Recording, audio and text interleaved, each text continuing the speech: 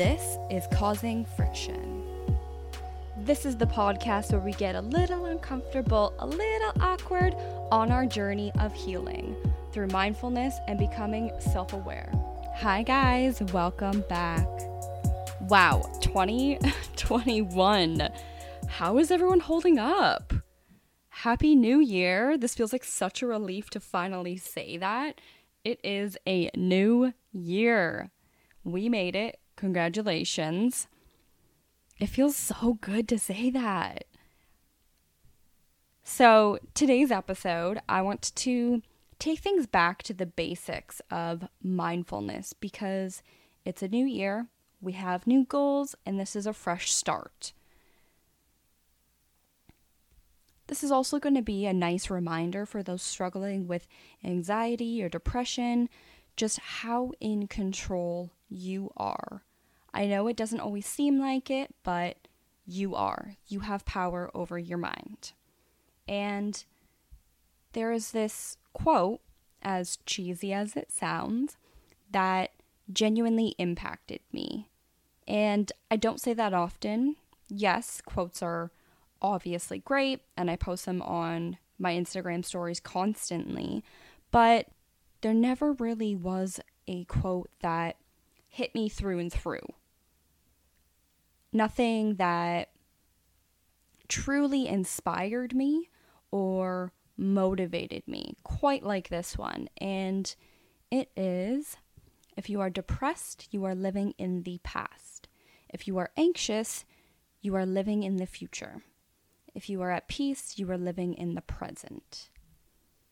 And I've said this line in a previous podcast before, obviously because I feel like it really resonates with people. And I had a bit of a revelation when I read it the first 10 times. And I took a moment to really process and register what it meant to me specifically. Because at first you read that and you're like, oh, okay, wow. And you feel something. You react. Obviously, my first reaction was, this is true. And I really had to repeat this to myself a few times to fully comprehend that depression equals past. Anxiety equals future. And when I heard this, I need to admit that I was in a fairly blah mindset. I wasn't feeling my best mentally. I was overthinking and felt as if I was sucked into a dark hole of negative thoughts and patterns. I was remembering things from the past and replaying them in my head just over and over and over again. And that's a really common symptom of PTSD. And of course, what comes along with that is a triggered depressive episode. So depression for me is this weight, and it just lingers on your shoulders, on top of your head, inside your heart, and it really makes you slouch, forces your body to collapse until your joints ache, your muscles stiffen, moving just doesn't really feel like an option because you're kind of put into this trance. But while I was in my funk and I read this quote, I really did realize how spot on it is. And I analyzed it. I thought to myself for a second, what in my life was actually going wrong in this exact moment? How long ago were the issues that I was being depressed about and replaying? How long ago did those issues or events occur? It had been years and years. I've been physically removed from the situation. Okay, so was I safe now? Yes, completely.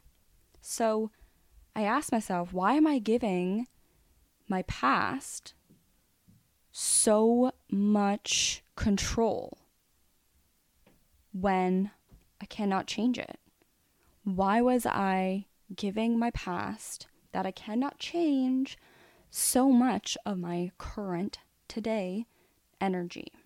Why was this depressive state sucking me back and essentially transporting me mentally to live in the past when there was nothing wrong with my current or my present. Yes, those things hurt, but it was a long time ago. And they were essentially irrelevant to my current, present, day-to-day life.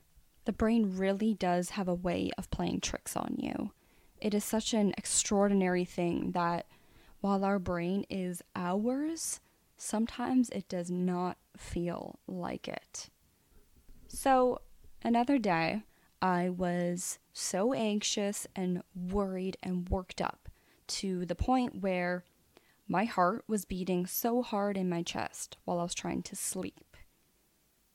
And I could actually feel it through my whole body. I could hear my heartbeat, and it was like it was radiating through every inch of me. And it was almost like I could hear it thudding against the mattress, and it created this echo, which it probably was in my own head, but it didn't feel that way. And I couldn't even pinpoint exactly what I was so anxious about, which made me even more anxious. You know, when you're anxious for what seems like no reason, but then that almost creates a domino effect for more anxious thoughts because you're paranoid? I started to get so angry with myself for feeling this overwhelmed and all-consuming anxious emotion for what felt like no reason. It even got to the point where it felt like I was going to have a panic attack. It was on the verge of turning into something more severe. And of course, you know, you think about everything going on in your life, and yeah, I have family drama for the past couple of months, but I wasn't really sure how that was playing out, so it was kind of in the back of my mind. And I wasn't really sure what next conversation there would be about it since I was going to be seeing family soon. But even thinking of this, like, there wasn't anything new in my life. When these thoughts started to unravel, like, I stopped. I looked around, and I had to begin a grounding exercise to prevent this panic attack. Luckily, this is something that I've learned within the past year to help avoid or prevent panic attacks. And I'm just going to walk you through the most basic one. If you want to look it up, please feel free. But that is the acknowledging 5 things you see, 4 things you can touch, 3 things you can hear, 2 things you can smell, and then 1 thing you can taste. So I completed this.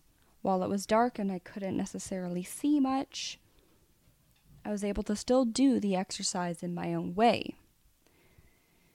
So first, I can see the light on the digital clock. I can see a window that has some light pouring in. I could see that my partner is sleeping beside me. I could also see the little nightlight shining from the bathroom. Touch, I could touch my bed, my soft blanket. I could feel the warmth of my skin. I could feel the warmth of my boyfriend's skin beside me. 3 things to hear. The window was open a little so I could hear the wind gently outside. I could hear my partner's deep breaths as he was sleeping. I could hear my own deep breaths. So on and so on. You get the point. And finally, it helped bring me back to the present. It forces you to use your 5 senses and bring you back to reality a little. So instead of living in this future state of fear, I was here. I was present and I was safe. So again, what was I so worried about? Was I in any danger? No, not at all. Was there anything wrong in that exact moment? No, I was just trying to sleep. Unless you're being woken up by a phone call ringing with some bad news, there isn't anything in that exact precise moment that is genuinely wrong. I was just anxious for something that could potentially happen in the future. But again, that was my brain playing tricks on me and just making me a worrying human. And as I've said before, most of the things we worry about don't even happen. I think that there's multiple studies done at Cornell University and a couple others years ago that show 85% of the situations we worry about don't even happen. And that's a lot of unnecessary anxiety to live with. While anxiety can stem from past situations because we replay events in our head so often, it still tends to be present moments that we are unsure of the outcome, maybe because of our past. That really causes the anxiety. It's the unknown. It's the fear of past mistakes repeating themselves and having to relive past emotional difficulties. With anxiety, you are forever imagining what could go wrong. So again, that is preparing for the future. Both of these have in common are the self-sabotage and holding yourself back from happiness. And that comes along with living in the past or living in the future instead of being present. These two modes or ways of living genuinely are holding you back. And if you suffer from depression or anxiety, this probably isn't anything new to you, and it probably isn't really a surprise. You know this already, and you're constantly battling to feel in control of it. So, what I want to try and enforce or encourage you to do is that when you find yourself being fixated on the thought, whether it's regarding the past, the future, whatever it is, I want you to repeat to yourself a grounding statement. And the grounding statement is similar to the questions that I've asked myself before. And it's just to remind you that you are in the present moment. And it could be something really simple. It could be, what day is it today? Where exactly am I? If you want to go a little bit deeper, you can ask, what is different now than compared to the past? Reaffirming that you are safe in your current space is so important. And it's a big part of combating those intrusive thoughts. Providing yourself with reassurance to give you this sense of control, which can give you confidence, is really what you need. When maybe you feel like your brain has been taken over and you're just not in the driver's seat anymore. So when trying to come back to the present, when you're trying to shift that focus, give yourself permission to let go of everything else and just focus on that one single thing, just on being present. You can ignore all the to-do lists, get off your phone, and just give yourself one single task. The easiest task that kind of works as distraction, but is also very relaxing and therapeutic and easy, I like easy things, is breath work. Practice this in mindfulness just to become more present. It gives you that one thing to focus on, and it really does alter your current state of thought. So you might not always feel like you have control over your mind and those intrusive thoughts, but you can have control over your physical body. And even with panic attacks, the first thing that you are supposed to do that they suggest, like medical doctors suggest, is to implement breathing with purpose or intent. They just want you to breathe. Focus on breathing. So when you're in a state of panic or depression, really try to just breathe and focus on the breath. It's the conscious act that will influence your mental and emotional state. And there's so many different techniques in meditation and yoga, Kundalini. There are so many different techniques of breath work, which sounds bizarre. You should just breathe in through your nose, out through your mouth, or in your nose, out your nose, but it really is effective. It is without a doubt the easiest way of introducing mindfulness into your everyday life or when you're feeling overwhelmed.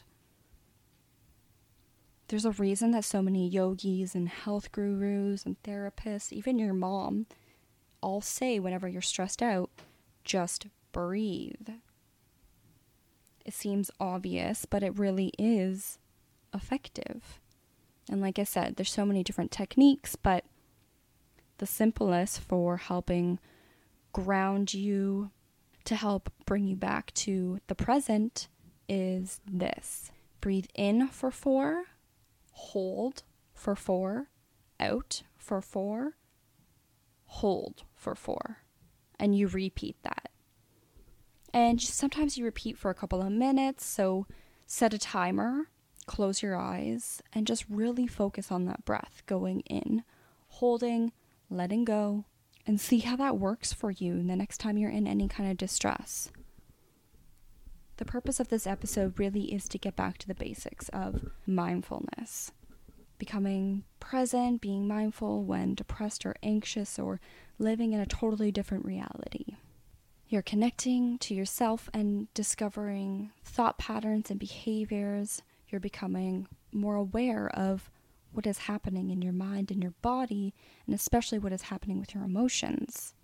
And there is this lightness that comes with being present. No past failures weighing on you because you know you can't change what has already happened. And there's no anxious anticipation for the future, thinking that something bad is going to happen, because now you'll understand that 85% of the things that we all worry about never see the light of day. It only lives inside your head. And your brain likes to play tricks on you. And it sounds hard. Just live in the present. It sounds like a very generic statement. But there is a timeless state of existence that brings people so much peace. And there's another way to reach this when you're headed towards something that you know makes you anxious or brings up negative emotions, and that is setting intention.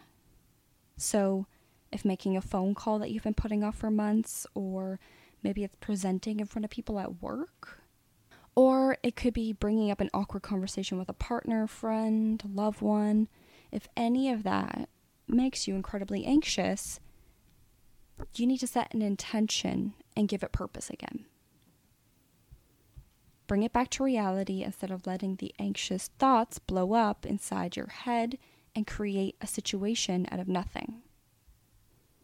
Setting intention is important because it shows you that you are in control. And your intention should always be these 3 things: specific, simple, and realistic.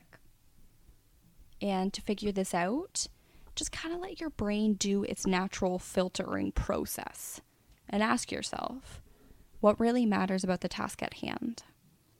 What is so important in making this task successful? So for example, if bringing up an awkward conversation with a partner, friend, a loved one, ask yourself, what really matters? What really matters is that you love them and that you care about them. So what is so important in making this successful? What's important in making this task successful is you don't want any animosity or harbor negative feelings towards them. And maybe you're anxious because you're really worried about your partner or your friend or loved one's reaction to what you have to ask or say. You're probably anxious because you're worried that they will get angry with you. Maybe you're scared or intimidated to voice your opinion. You want clarity and understanding, and so that is what your intention would be. Just that. Approach the conversation with love, clarity, and understanding. That's it. Go into the conversation giving them what you need out of it. So your intention would be to approach the conversation with love, clarity, and understanding, because you want clarity and understanding back from them, but you need it in a loving way. You don't need the anger or the outbursts or the defensiveness. So that would be your intention. So those are the basics I have for mindfulness and how to start implementing them in your daily lives, whether you're feeling a depressive episode coming on, or maybe you're feeling anxious about the future, or maybe if you feel like your mind is just stealing some time from you. I encourage you to practice these super simple grounding, mindful techniques. Don't forget to share this with someone you think gets hyper-focused on the past or the future that could really take something away from this. Thanks for listening. I hope that this podcast helped bring you back to the basics of mindfulness, and I will see you next time.